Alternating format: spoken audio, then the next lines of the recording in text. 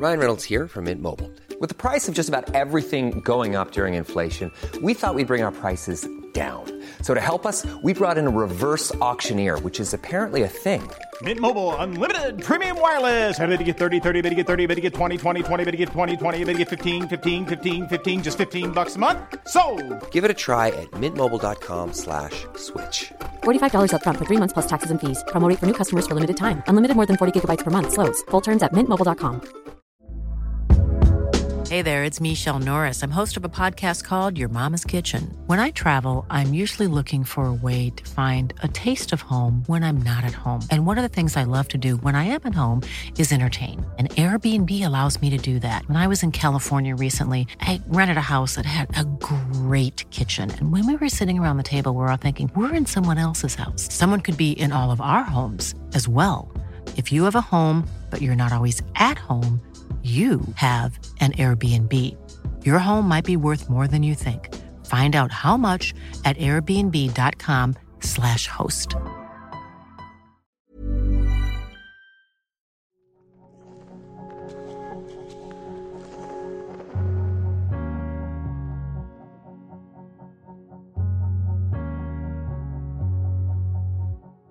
Hello, and welcome to the Hossadathon, the podcast that goes through the index of films of one of the world's greatest animation directors, Mamoru Hosoda.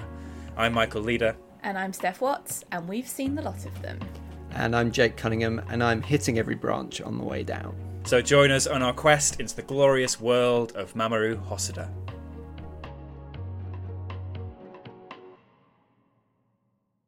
Jake, Steph, welcome back. So great to be recording with you again in our Hossadathon mini-series. We've made it to the film that we talked about at the beginning of the series, which was your first introduction to Hosoda, Jake. Way back when. Yeah, this film kind of holds a special place in my heart because this is kind of a moment where I'm kind of diversifying and getting into anime beyond Studio Ghibli. So we had started, I think, maybe series 1 or series 2, or just finished one of them, and then it was the London Film Festival, and there also happened to be a screening of Your Name in London around the same time as well. And so I went straight off of what we were doing straight into Your Name and Mirai, and the Mirai screening was at the Waterloo IMAX, which is one of the biggest screens in the UK. So yeah, it was a kind of a very big introduction to this filmmaker, and very happy to be revisiting it.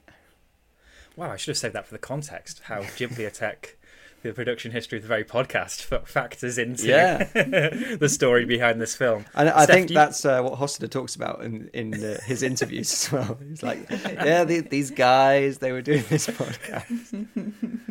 And Steph, did you see it around then as well? Yeah, I saw it at the Prince Charles Cinema, so slightly smaller screen than Jake saw it at. I think this was the first Hosoda film that I saw as well, so yeah, really kind of big one for both of us, I guess. I think also around that time I saw Your Name in the IMAX, which was an insane experience. Oh, that great. screen is just so fun for just big dramatic movies. So good. Actually, it'd be great to see Belle when that comes out on the big IMAX as well. Hopefully it ends up with a screening there. And well, you know that Studio Chizu are putting out all their films in 4DX, so surely we'll have Mirai in 4DX, Belle in 4DX. That would be something to see. Oh yeah, day. I want to ride that sound whale. I really want to feel it. Feel the bass. But yes, let's kick off. We're going to be talking about Mirai, also called Mirai of the Future, today. And Steph, could you please kick us off with a bit of synopsis? Absolutely.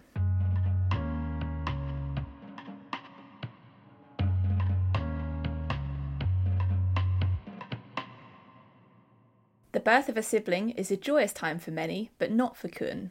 4 years old and spoilt rotten, he sees the arrival of baby sister Mirai as competition for his parents' love. That is, until magical encounters with an older Mirai and family past, present and future send the siblings on an intimate journey through time and space to confront Kun's uncertain feelings and prepare him to become the big brother he needs to be.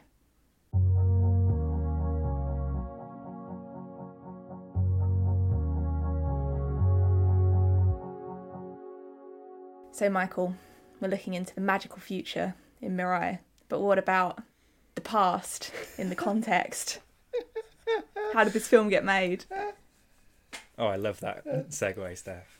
So, as we've gone through this series, we've seen this development of Hosoda as a storyteller, drawing inspiration from his family life as he met his fiancée, got married to her, as they had kids, as people around him were having kids. So this is another step along that journey. I've got the novelization of Mirai, and in the preface that's in that book, he writes the following.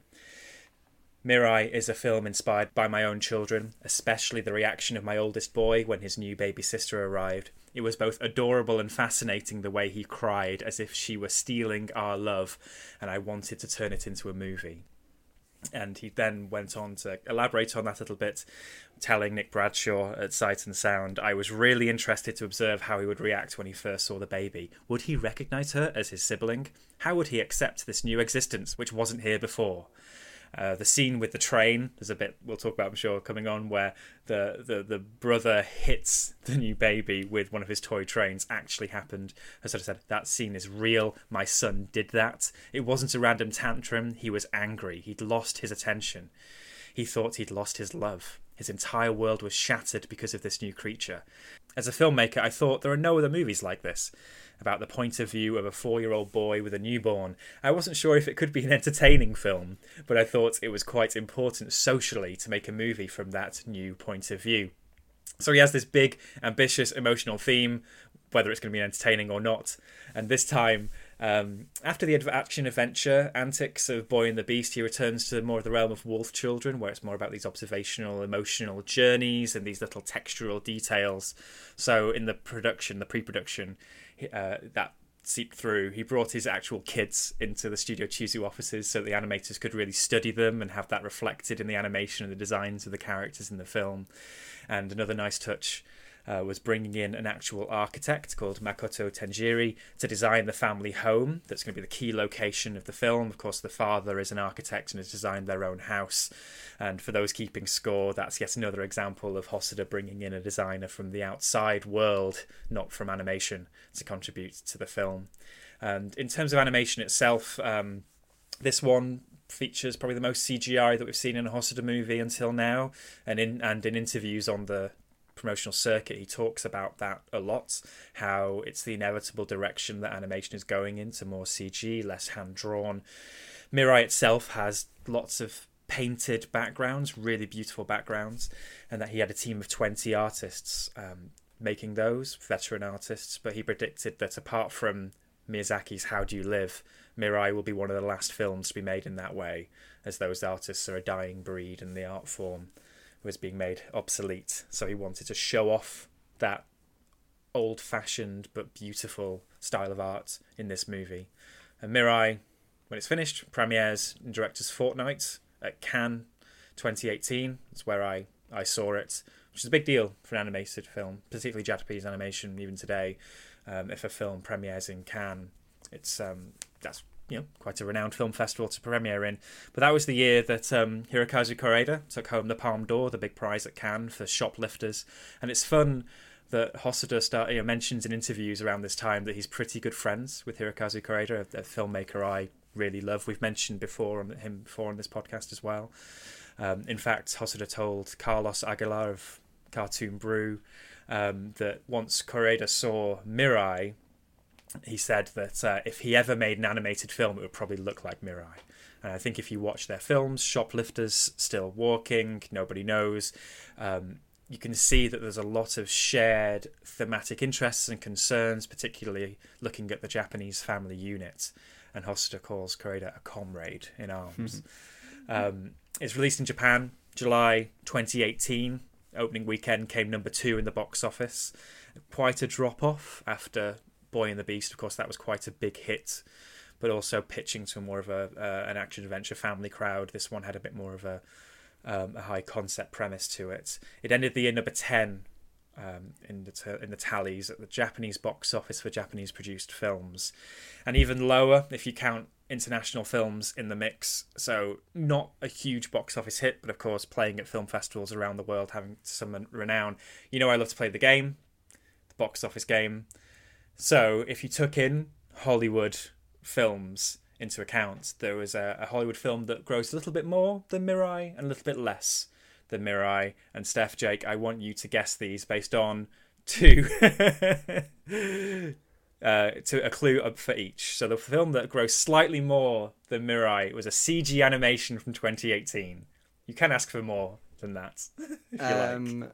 But I'd like to see you bullseye this with one guess. A CG animation from 2018.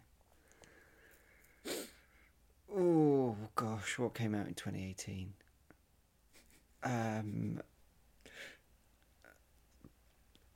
Is it good? If you hadn't seen many films before, you might think it's good. Oh no. Oh. Oh gosh. And is it from a beloved CG studio? I wouldn't say beloved. Oh gosh, even worse. I'm thinking in the Illumination worlds. Is it Sing? It's not Sing. Okay. Sing is very beloved for certain young audiences. Certain 5-year-olds. But if you hadn't seen many films, you might think that this is giving off a vibe. Boss Baby. Yes. Oh God, of course. So Boss Baby outgrossed Mirai, and the film that was just below it at the box office was a spectacular film from a filmmaker we mention very often on this podcast. A spectacular. Oh gosh, there's something in the way that you said spectacular that makes me feel like there was. It was a return to spectacular cinema. Oh, is it Ready Player One? It was Ready Player One. So it's not Boss a spectacular film. Hey, it's got the Iron Giant being a gun, which was, as we all know from the Iron Giant, is exactly the thing the Iron Giant likes to be. Oh, dearie me. Okay, awards-wise, it keeps Hosoda's streak going at the Japanese Academy Awards, won Best Animated Feature, and this is the historic thing. It was nominated for an Oscar for Best Animated Feature, the first Japanese film not produced by Studio Ghibli to do so, and this is 2019. You know, the ceremony happens in 2019, looking back at the year of 2018. So that's the year that Bao won Best Animated Short. And listeners, if you haven't, I'd recommend going back to our episode with director Domi Shi, where she talks about Bao, but also talks about her encounter with Hosoda, one of her favourite filmmakers, at the nominees' luncheon. That's very sweet. But in the animated feature category, the nominations were Ralph Breaks the Internet, Incredibles 2, Isle of Dogs, Mirai, and the winner. And I'm going to put you two on the spot again, Steph and Jake. Any guesses what won that year? Oh gosh, 2019. That's not even that long ago. Oh man. The sequel's due out this year, Jake. The sequel. I didn't mention it earlier. It's not Sing again, is it? Oh no. It's later in the year, and the sequel is part 1 of hopefully potentially 2. Oh, Spider-Verse. Yes. Yeah. That's a shout. Yeah. That's a good win. A good win that year, I think. But I guess we have to ask, was Mirai a winner for the three of us? And dive into the review section.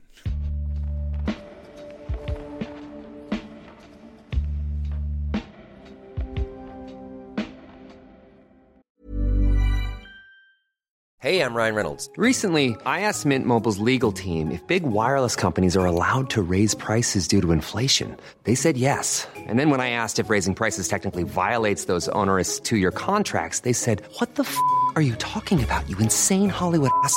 So to recap, we're cutting the price of Mint Unlimited from $30 a month to just $15 a month. Give it a try at mintmobile.com/switch. $45 up front for 3 months plus taxes and fees. Promo rate for new customers for limited time. Unlimited more than 40 gigabytes per month. Slows full terms at mintmobile.com. Jewelry isn't a gift you give just once. It's a way to remind your loved one of a beautiful moment every time they see it. Blue Nile can help you find the gift that says how you feel and says it beautifully, with expert guidance and a wide assortment of jewelry of the highest quality at the best price. Go to BlueNile.com and experience the convenience of shopping Blue Nile, the original online jeweler since 1999. That's BlueNile.com to find the perfect jewelry gift for any occasion. BlueNile.com. Even when we're on a budget, we still deserve nice things. Quince is a place to scoop up stunning high-end goods for 50 to 80% less than similar brands. They have buttery soft cashmere sweaters starting at $50, luxurious Italian leather bags, and so much more. Plus, Quince only works with factories that use safe, ethical, and responsible manufacturing. Get the high-end goods you'll love without the high price tag with Quince. Go to quince.com/style for free shipping and 365-day returns. So I think something that's a little bit different about this one compared to the other Hossiter films that we've watched is that we begin with credits. So normally we'll have, Hossiter's film will end, we'll have closing credits and kind of a nice picture slideshow of all the events that have happened in the film. But with this one, we're getting all these kind of events that have happened before the film even takes place. So we're watching Kun's parents meeting, getting their house, and the mum being pregnant with Kun, and then we're kind of caught up to where the story is starting. Was that like weird for you, Jake? Was that exciting? I think it immediately tells you like at what stakes this film is at. Like it is more grounded, and it is, well, it's not kitchen sink type stuff, but you know, it's kind of giving you the level to be treating this compared to like the intro to Belle, which we might get into, or some of its other films where you've got to introduce the big concept first. And that's kind of him laying the groundwork to say that, hey, the big concept here isn't maybe as important as it has been in the previous ones. We don't need to establish the rules of the game as much. The important thing here is the characters. And I think you get invested in that couple pretty quickly. And you have that satisfying grand designs type thing of seeing the house before and then the house afterwards, and think, oh, it's a very cool house.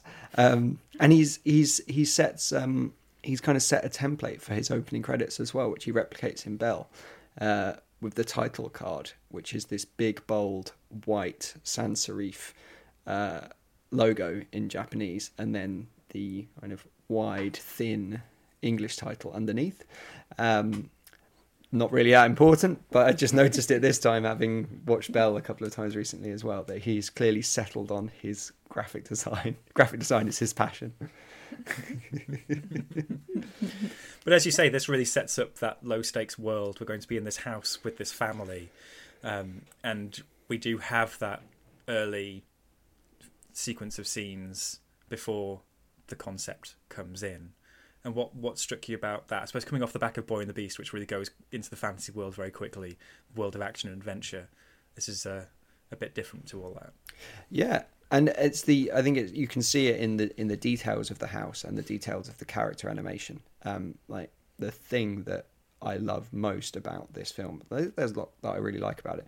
It's just the way that Kun moves around the house and the way that his waddle, or the way that he has to kind of climb up and down the stairs, and everything's such a massive effort, or the way that he sleeps with his bum in the air.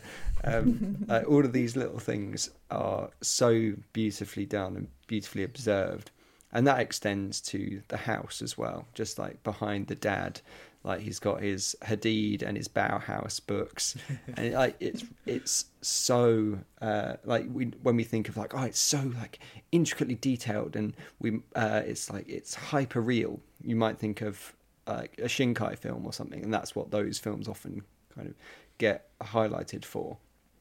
But this is doing it on a low stakes scale to make you really feel the life that is in this home. It's really fun as well because I would want to live in that house. Like every time I watch this, I just get pure kind of house envy. But I think it kind of questions whether it's a good house for small children. There's a really good scene right at the start where like Kun is waiting for his parents to come home with the new baby, and his grandma's looking after him. And I think she says something like, "My daughter chose a strange house to live in," or something, but she delivers the lines in kind of separate cuts as she's in different sections of the house, and it's like the house is so disconnected and set up in these kind of separate rooms. Yeah, so it's like awkward, but it's very beautiful. Yeah, and it uses that space really well. Having the tree at the centre of the house does become relevant later when we see that there is this sci-fi concept of a family tree that's an index that he returns to, but the space between, there's the kids' playroom and then the adults' room does provide that distance as well that he comes to. We can talk about this later, but when the dad's trying to work at home and the kids are playing, there is that sense that there's distance within a world that Hossiter's talked about before but is returning to here, which is like urban living rather than suburban or rural living in something like Wolf Children. This is like, how do you raise a family in this tiny house that's been built in the yard between two other houses? It is complicated, but it is real, and there are lots of those real details in here. I remember when I saw this, so seeing this in 2018 was when my partner was pregnant with the son we have now, and the son we have is now the age that Kun is, pretty much, or almost. So seeing it from those two different perspectives is really interesting, because early on they say that the mum can't take her full maternity leave because one of her colleagues has also taken maternity leave, so she has to go back to work. Brutal. But those sorts of details show that he's really thinking about contemporary living and family.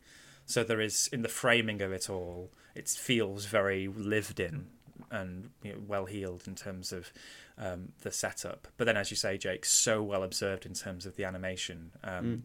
The way that Kun walks up and down those stairs between the modular parts of the house, 1 foot at a time. Yeah, very well observed. So apparently his kids didn't like being taken into the office and being scrutinised by animators, but it's all for the good of the film. Although I do think in some of the more expressionistic, expressive moments of the animation, this is very much like May from Totoro, in terms of the big wide mouth and the fact that her teeth are bigger than her eyes, or his teeth are bigger than his eyes in this case.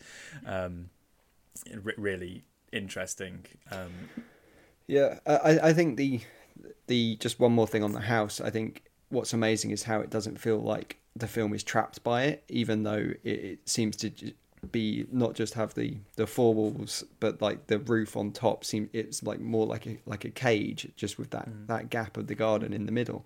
But the way that the camera, or the virtual camera, will kind of do a diagonal slide up and down the house and frame different scenes all on different planes of the house, all within the individual cuts. So it just, like, that momentum through it made me think, like, between the way it moves like that and between the kind of block-like spaces of the rooms, like that upstairs lounge kitchen area, the middle garden bit, the downstairs playroom.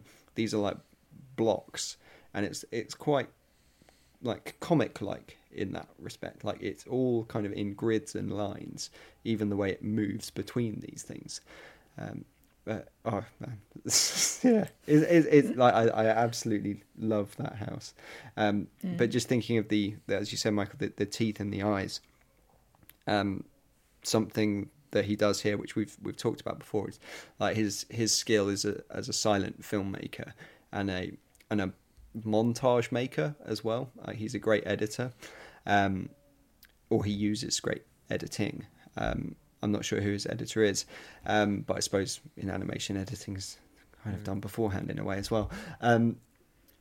But with this, just it's so much in the eye contact, it's so much in the gestures. Like when he first meets Mirai, even though he kind of gets annoyed by her eventually, you can still see that kind of love instantly in the way that he looks at her. Like it's like a precious gem or something. The way that his eyes light up and widen, and then gradually Mirai grows to have that same look as well. And it's so much just through the way that he looks at other people, whether they are these kind of visions from the past or future. It's so good. But it's not just in the eye contact stuff, it's this slapstick that we keep coming back to as well, and the way that he repeats sequences over and over again to kind of add power to them, add comic value to them as well. And so that's whether that's riding the bike or putting the dolls away. You've either got something that can be repeated over and over again, and the momentum that comes with that, or the really dragged out humour of putting the dolls away. And we see this thing over and over again in each of his films. And I know Mirai gets complicated, but it's not as complicated as his previous ones, and it's the one that I feel like maybe along with Wolf Children you could get away with watching silently or watching without the subtitles on. I feel like he translates the gist of it so well.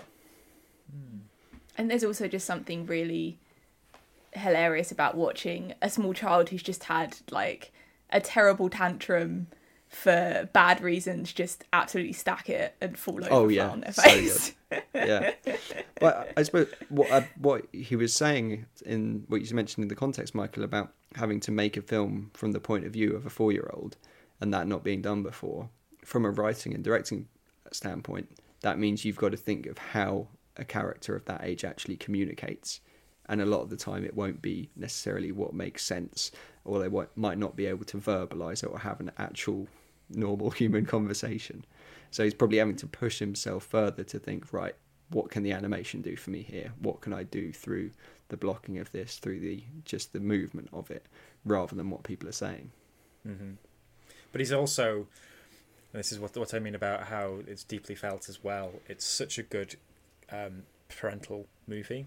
This came out not long after the Jason Reitman film Tully, which had many flaws to it, but one thing it did do really well was capture just how the horror of being a parent, the mind-numbing slog.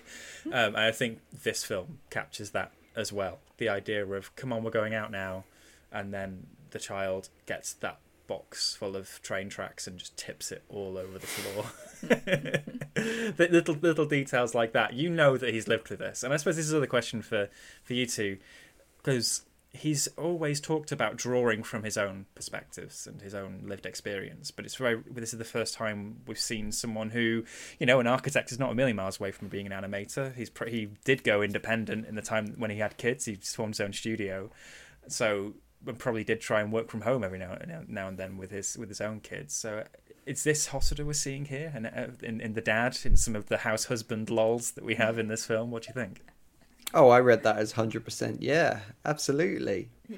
And I thought that, the work from homeness of it all had a lot more impact now than in 2018 watching this for the first time. And I mean, I don't have a kid, and I don't have a kid that is obsessed with trains like some of us do. So maybe didn't have that connection. But I have a yapping dog, and so I got a little bit out of that. And the particular bit where the dad thinks that everything is done and now it's time to open the laptop and work, and then just immediately collapses. Yeah, I feel like this must be Hosoda, because he does give the dad a hard time as well, even though I feel like the dad kind of deserves it, because there's a point where the dad is like, what counts as underwear when they're doing laundry? And it's like, how would you not know that? I don't understand. Like, unless you are literally just going out to work and leaving your partner to do literally everything. So I feel like it's kind of, it feels like Hosoda kind of giving himself a bit of a nudge and being like, you know, you're a bit of an idiot. And you should have done more. He gets told off for stuff that I do as well. Like when it's like, no, you don't clean up that with this, you clean it up with that. It's kind of, absolutely been there. But it's quite good and interesting that it was it premiered at the same Cannes as Shoplifters, which was another look at a family unit in very modern day Japan. That's looking at this as well. It's something we don't really see very often, is the mum being forced back to work, the dad having to to pick up the slack and get everything really wrong. But I suppose we talked about the parental side quite a bit. We've not talked much about Mirai, the character, who I love as a design. I particularly love the sequence where Kun is using her almost as Play-Doh. Pulling her cheeks out, poking her nose, and just stifling his laughter while he's doing that, because there is something about babies that makes you want to just squeeze them, mold them. So the eyes of Mirai are amazing, because he managed to somehow perfectly capture the look that babies have, which is this strange vacantness and curiosity at the same time. Like, you have no idea whether they are just totally overwhelmed by everything they're seeing and just adore it, or it's too much to take in and they're actually just thinking of a white void of nothing. But yeah, she looks amazing. Oh God, when Kun covers her in the whale crackers, that's I know that my brother would have done similar stuff to me. I know we've been pulled up on this in the past, but there's the bit with the whale crackers where he's lining them up on the side of the desk when his dad's trying to work, and that is absolutely a Totoro nod, right? It's with the flowers on the desk in there, and I think that's a fine line to draw. But so we've not talked about the big conceit here, the high concepts. Well, perhaps that's intentional, Michael. That we don't need to talk the high concept conceit as we might have done beforehand. Well, yeah, but I suppose I would be happy with a film that's all in the real world and was just about this thing. But I suppose we are from the 4-year-old's perspective, and he is starting to, I suppose, recalibrate his relationship with everything else in his world and his life. Actual characters in his everyday existence, like the dog and Mirai and his mum and dad, but also little stray family stories he's hearing in the periphery. This is called Mirai, poster being Kun and Mirai either as a baby or as a teenage girl, but that's not the first character we see, and neither is the character from the past or the future. It's very much a character from the present, and it's the family dog. Yeah, and then we get a little wolf children ref. It baffled me again on this viewing. Even I thought on a new viewing maybe I'd understand it more, but it is a bit strange. It's very much set up as being the past and the future and the family network, but now here's the human that is the anthropomorphized dog. Oh no, but I love that it's the dog, because to me that is like, look, comparing this to Shoplifters. Shoplifters is very much how about family being a word that you choose your own definition of, and that's something that a lot of films have been exploring in the last few years. And by first presenting the dog as being part of this whole conceit, it's saying that is like Kun's family are these people and these creatures that surround him. Like they don't have to be blood related, they don't even have to be the same species. And so I was with you the first time round, and I thought it's a bit jarring to start off with, particularly that he's anthropomorphized. But yeah. I'm fine with it now, because I think it allows the film message to spread a bit further than kind of traditional notions of family. Yeah, I think story-wise it kind of makes sense, because the dog has been in Kun's position before, even though he's a dog. He knows what it's like to have to share like the love of their parents. And if he'd been introduced to Mirai like straight off the bat, I think it would have been more difficult to get those characters understanding each other immediately. Like, he kind of needs that understanding of how he's impacted somebody who's come before him. Not entirely sure about him like stealing his tail and turning into a mini dog and running around, but I think it is fun. I think maybe they were doing like a Jungle Book Robin Hood with some of the cells left over from wolf children. We're just like, right, where can we get a few seconds? We'll just trace over this and get it back. But I love that I think you were maybe getting to this earlier, Michael, about the fact that this family tree stuff all happens in this space between the two key rooms. Like, there is Kun's playroom, and then there is the grown-up section of the house, and like this is his transitional moment. This is where he meets these people, is between these two areas. And so like this is where he grows as a person, and like it's not a coming of age thing, because he's 4, but he comes to appreciate the literal links that bring together what makes his family. Yeah, I suppose, and this is a minor frustration I have with this film, is that I think that it becomes very episodic after this with all of these characters, and I feel that with that one, maybe that's almost, the one with the dog, maybe the end point is the idea of him having a minor tantrum where he pretends to be the dog, and Hosoda's trying to decode that. What could that mean in Kun's mind? And because he's having a moment of communion with the dog, who in his mind is the prince of the house. And then we see a succession of other characters at various stages of their lives. And it takes us outside of the house the further down we go. And I think the further we go as well, it gets us further away from the actual, not the here and now, but there and then of the experience of the new baby. But the next one, of course, is Mirai, title character, turning up. And I'd forgotten, actually, between the previous viewing and this one, because, of course, the poster is Mirai in a beautiful inversion of The Girl Who Leapt Through Time. Mirai almost falling through the sky, reaching out to Kun. But I forget that the reason why she's come back is to put the statues away, because she's worried that it's going to be many years until she's going to get married. That's the reason that she's come back to see him. Or the reason that he's heard his mum say that and sees that his dad's forgotten, and this is how in his mind he's communicating it, is Mirai in the future is going to be quite upset about the statues being out. And I think this is him getting too in the weeds of it. You need a Clements Posey a la Tenet to come in and say, don't try to understand it, just feel it.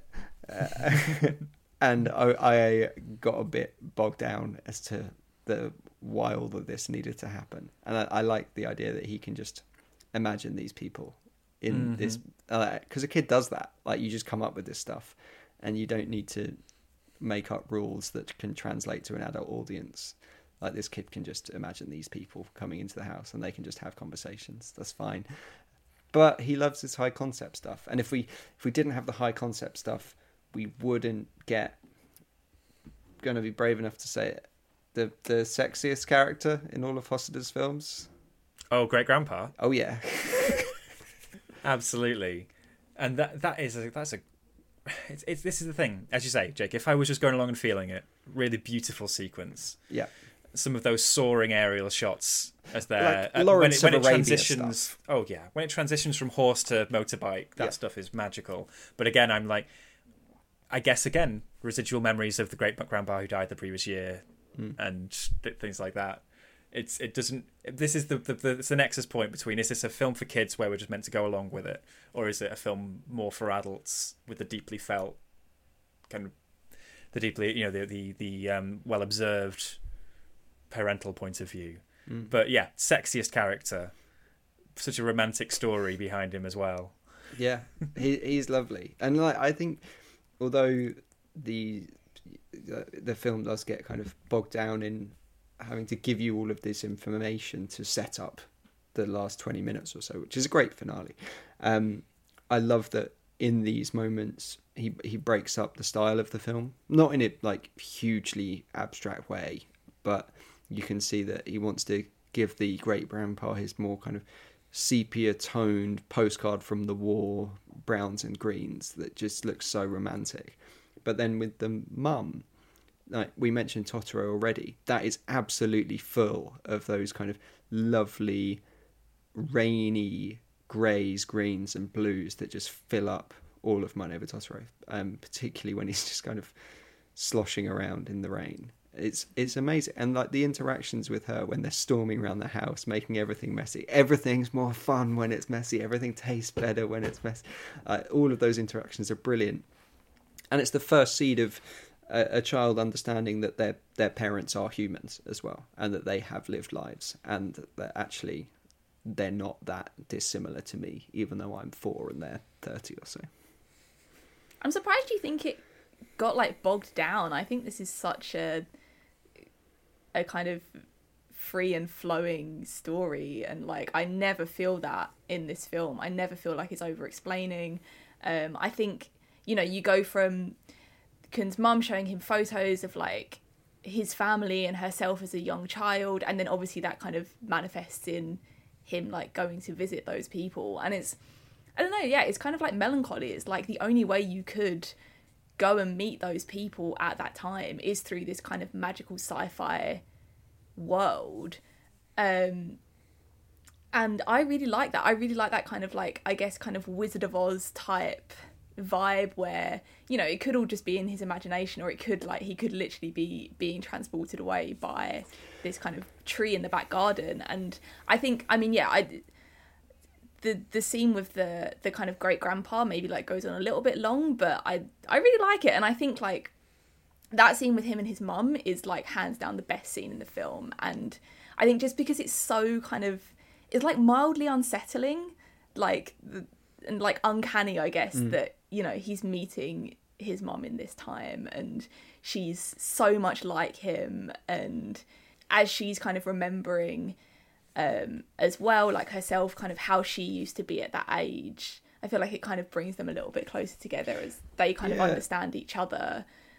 I think actually maybe I've used the wrong phrasing there to say bogged down, but it's more like it's too much information in too short a time. And actually, if the film had an extra 10 minutes to like give it a slightly slower rhythm through that midsection, where you can really sit in all of the sequences for the same amount of time that you do with the Great Granddad one, because it just feels slightly unbalanced between the world of the house and these like alternate worlds. But I think compared to his previous films where we've had these alternate worlds and these like high concept ideas, and we've said that they don't exactly gel with the main story, because this is coming from a toddler's point of view and it could be just like in the imagination or a dream, it makes you forgive it a lot more, like where it doesn't quite link, because like anything goes when it's a kid. I do think it gels really well in the end. We need to talk about this network, the index, in the end. But I suppose for me, I keep coming back to that the quote from Satoku Okudera, the screenwriter who used to work with, who said that he'd always just come with ideas. He's always an ideas first filmmaker and would just keep piling on ideas with every draft he writes. And this is one where we have 5 encounters that he has in a 96-minute film that's also trying to do these other things. And the encounters are the dog, Mirai, his mum, the great-granddad, and himself as a teenager. And as well as then this whole end sequence, which actually lands the grand theme does land in more of a direction of something like Boy and the Beast, after being more about maybe a reprise of some of the ideas from maybe Wolf Children or Summer Wars. It ends with Boy and the Beast, which is the idea of all the people through your life, past, present, future, that may have an impact on yourself and your identity and who you are. And it has this whole sequence where it is, do you know who you are? Kun, aged 4, and the sense of identity and where he sits within the family. And I suppose, is it successful, that whole like final train nightmare sequence with the bullet train and then being saved by Mirai of the future and going through the interstellar type network of connections through your life? How did that land for you, Steph? Yeah, well, I was reading in the like production notes of the DVD that originally it was just going to be these like 5 small stories, and I think they were just going to come back to the bike scene at the end, so that whole big train scene wasn't even like going to be in the film until like a little bit later. And I'm really glad that they did include it, because I think Kun's like relationship to other people like makes who he is as a person, and it's really cool to see that moment that like small children realise that the world doesn't revolve around them and that there's stuff outside of them. And yeah, I guess that thing with like babies where if you cover their eyes, they think that nothing is there anymore. So it's like a really kind of important pivotal scene to the whole story, and it like ties the whole film together so well. And I really love that kind of family tree index scene where they're flying through this family tree, this kind of white space that Hosoda's used before for kind of the digital landscape, but instead it's all kind of green, and it's showing how like all his family is tied together, and how all of those stories that have been kind of passed around earlier in the film really like make up who he is and who Mirai will become also. I do think that the monster train is kind of ugly though. That's my one gripe with this film, is it's very weird looking. I like it. It's quite strange and unsettling. And in a film that's all very kind of soft and smooth, and the house is so shiny and sleek, this hairy train is very scary. But I love that on a kind of small scale, setting the grand finale of the thing inside this train station, like, helps Kun become who he's going to be. but also it validates his current self too, because it's a train station and he loves trains. This is showing like who you are now is really important too, and like everything you love now is like equally has a value. Controversially, I don't love the index space because I think it feels too unnatural. I think it feels too techie. I think all the other dream sequences have transitioned from the house to the past so elegantly and so naturally. The transition kind of happens in the background and it feels very organic. And having this clean white space kind of goes against the way that we've transitioned into the past before. I feel like, considering it is a family tree, you have a more natural aesthetic that you could approach with that. But that's a minor gripe. I think that finale is really great. It's creatively thrilling. Like the lost and found guy and his papery folded look is so strange, but I think it totally works. Every time that he breaks the style in the film, whether it's here or whether it's when the mum turns into a hag, even though it is vastly different to everything that we've seen before, it manages to stay inside the world somehow as well, without feeling like it's coming from a different film. And this is really exciting, and I love that the actual end of the film doesn't happen here. It happens back to the house, back to such a small location and such a small gesture. Like there are these two things that happen just in the last few minutes that I absolutely love. And again, going back to this silent filmmaking skill, they're just gestures. The first one is he makes a tantrum earlier about wanting to wear yellow shorts, not blue shorts, and he hates the blue shorts. And at the end of the film, the yellow shorts get finished in the washing machine and he can put them on to go out. But he pulls down his blue shorts and then realizes, no, I'm a big boy. I can wear the blue shorts that I don't want to wear because that will help my family. And that's such a lovely gesture, just in his little Y fronts, pulling up his blue shorts like a big boy. Just amazing. And then the look at the end between him and Mirai is wonderful, and it makes me think, it's similar to a moment that's near the end of Belle, that makes me think of the end of Magnolia, the Paul Thomas Anderson film, which is an extremely melodramatic film, like 3 and a bit hours long, and you go through, as they say in the film, all the P and the S, and you have to get through all of this, and that's worth it all if you can just get to the end of the film and make someone smile, and that you can make that connection. And I love that we get through all of this, all the past and the future and the dream worlds and the index and all of that, but ultimately what we get is this smile from Mirai towards her big brother. Beautiful. Well, could just be because he gave her some banana, or she might have done a big poo. Exactly, that could be it. It's that simple. If this was like a Pixar film or something, that would be the punchline, wouldn't it? Well, if this was Boss Baby. So, ending on a big smile, Jake. We should see where Mirai comes in our Hoss order.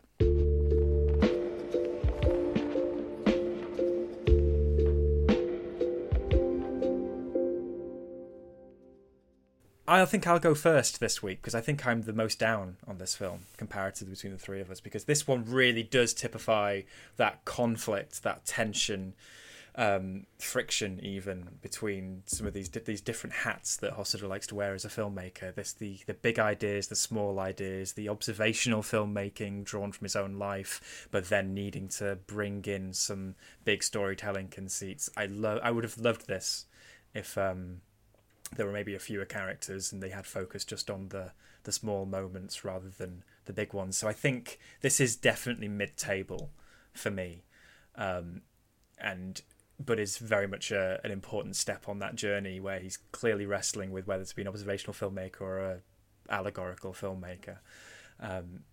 And yeah, even on rewatch, watching it now as a father of a 3-year-old rather than a prospective father, I found myself much more drawn to the household scenes rather than the more the more high flying scenes as it comes later on. But Steph, where would you put this in your list? This is number one for me. This is hands down my favourite, and I'm really I guess happy that, when I first saw it, I was like, this is amazing. And then now I've come back after kind of watching all the rest of Hossiter's films, and it's still like number one. I think it's such a good kind of amalgamation of all the best parts of his other films. And I just love like all the background details, all those little things that, I've watched this so many times now, and watching it again to do this episode, I've like noticed more stuff, and it's just such a good film that you can come back to again and again. Just think I really do think it's perfect. So that's my number one. Jake. I like this film a lot. I was thinking that I was going to be hugely into it again, but I think I was so high off of the IMAX screening, and from what we were doing and kind of getting introduced to anime was probably kind of part of that as well. That I had supremely high expectations on the rewatch that weren't quite matched, and probably not helped through the setting of just watching it at home compared to the experience of last time. And so I noticed that the flaws in it that I've mentioned, and I noticed that my emotional attachment wasn't as strong as it had been beforehand, and maybe that's something that will come out through future home rewatches. But I still think the film is really good. I think it's kind of merging his two approaches to storytelling in not an entirely perfect way, but more successfully than he has done before. In kind of treating our Hoss order as a hermetically around our viewings for this series. So because of the nice surprise that is Summer Wars, for me, like that's still top spot. But then I'd put Mirai just underneath that, and then Wolf Children, and then go through time, and then Boy and the Beast at the bottom. Well, yeah, this one has still got so many beautiful moments in it, even for me. I'm not down on it at all. It's just one that I can't get away from what it could have been in various different forms. It makes me think of a film we talked about recently, Petite Maman. Makes me think of Hirokazu Koreeda's films, because Hosoda clearly likes those sorts of films. I'd love to see him make a straight ahead slice of life film, but if he went and made a slice of life film after this, we wouldn't get Belle, which is our final film in the Hosodathon, which we can't wait to talk about. It's been a long journey from there to here. Before we go, Michael, can I just propose a theory about why you don't like the film? Oh, go on then.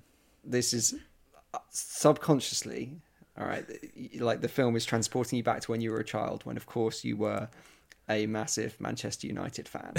What? And the main character of this film is called Kun, and Kun Aguero is the legendary Manchester City striker who's just retired, who in 2012 scored the winner that secured Man City's, aka Man United's rivals, first Premier League title in however many years. From the Aguero moment.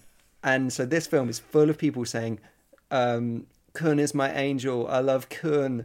And you're there thinking, no, I hate him because you're United till you die. That's so smooth. You're getting football chat in just at the last minute. Listeners out there, please podcast with football about me. I have no one to talk to. Well, gosh. Yes, listeners.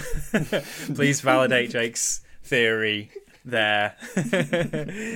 Send us a tweet at Ghibliotech on Twitter. Find us on Instagram, ghibliotech.pod, or email us ghibli@little.studios.com. Of course, we end each mini-series with a mailbag, and we'd love to hear your thoughts and theories about all things Hosoda, so please do send us some messages and we'll read them out in our mailbag episode in 3 episodes' time. But next week we'll be talking about Hosoda's latest film, Belle, which is in UK cinemas 4th of February, already out in the States, so you've probably seen it out there if you're in the United States. But until then, you can follow us all individually on social media as well. You can follow Steph at _Steph Watts. You can follow Jake at Jake H. Cunningham. And you can follow Michael at Michael J. Leader.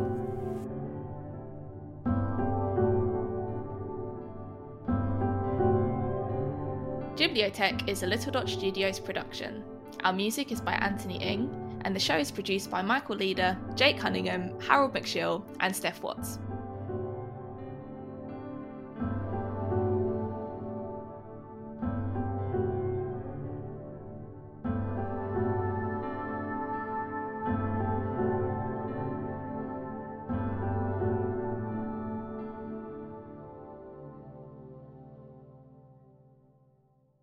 Hi everyone, thanks for sticking through the credits. Now, the original Japanese and the English dub versions of Mirai are slightly different, especially with Yuko the dog.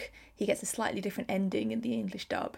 So at the end of the film, when mum and dad are talking about whether they're good parents, in the original Japanese, Yuko just simply responds, "Oh please." Whereas in the English dub, Yuko feels the need to join in and contentedly mutters to himself, "And I am a good dog." So let us know which version you think best fits Yuko the dog's character. Hi, I'm Daniel, founder of Pretty Litter. Cats and cat owners deserve better than any old-fashioned litter. That's why I teamed up with scientists and veterinarians to create Pretty Litter. Its innovative crystal formula has superior odor control and weighs up to 80% less than clay litter. Pretty Litter even monitors health by changing colors to help detect early signs of potential illness. It's the world's smartest kitty litter. Go to prettylitter.com and use code ACAST for 20% off your first order and a free cat toy. Terms and conditions apply. See site for details. Planning for your next trip? Elevate your travel style with Quince. Quince has all the jet-setting essentials you'll want for your next getaway, like European linen, premium luggage options, buttery soft Italian leather bags, and so much more. And is all priced at 50 to 80% less than similar brands. Plus, Quince only works with factories that use safe and ethical manufacturing practices. Pack your bags with high-quality essentials you'll be wearing for vacations to come with Quince. Go to quince.com/pack for free shipping and 365-day returns. Planning for your next trip? Elevate your travel style with Quince. Quince has all the jet-setting essentials you'll want for your next getaway, like European linen, premium luggage options, buttery soft Italian leather bags, and so much more. And is all priced at 50 to 80% less than similar brands. Plus, Quince only works with factories that use safe and ethical manufacturing practices. Pack your bags with high-quality essentials you'll be wearing for vacations to come with Quince. Go to quince.com/pack for free shipping and 365-day returns.